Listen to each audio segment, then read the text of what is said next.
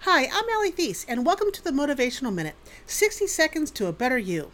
How do you set your goals? Do you write down something like expand my business or meet a new love? Then what happens? Does your business expand or does a new love enter your life? My gut's telling me no. A better way to set goals is to use the SMART goal setting system. If you're not familiar with SMART, it's an acronym that stands for specific, measurable, assignable, realistic, and time-related. Each component deals with a part of the goal setting. Now, take the goal of a new love. Specific, want a new love that will lead to marriage. Measurable, I get married.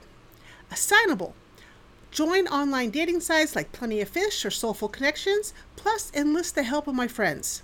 Is it realistic? Yes. Time-related, meet him within a year from today. So for your 60-second motivational minute for today, set a SMART goal. Thank you for joining me here on the Motivational Minute.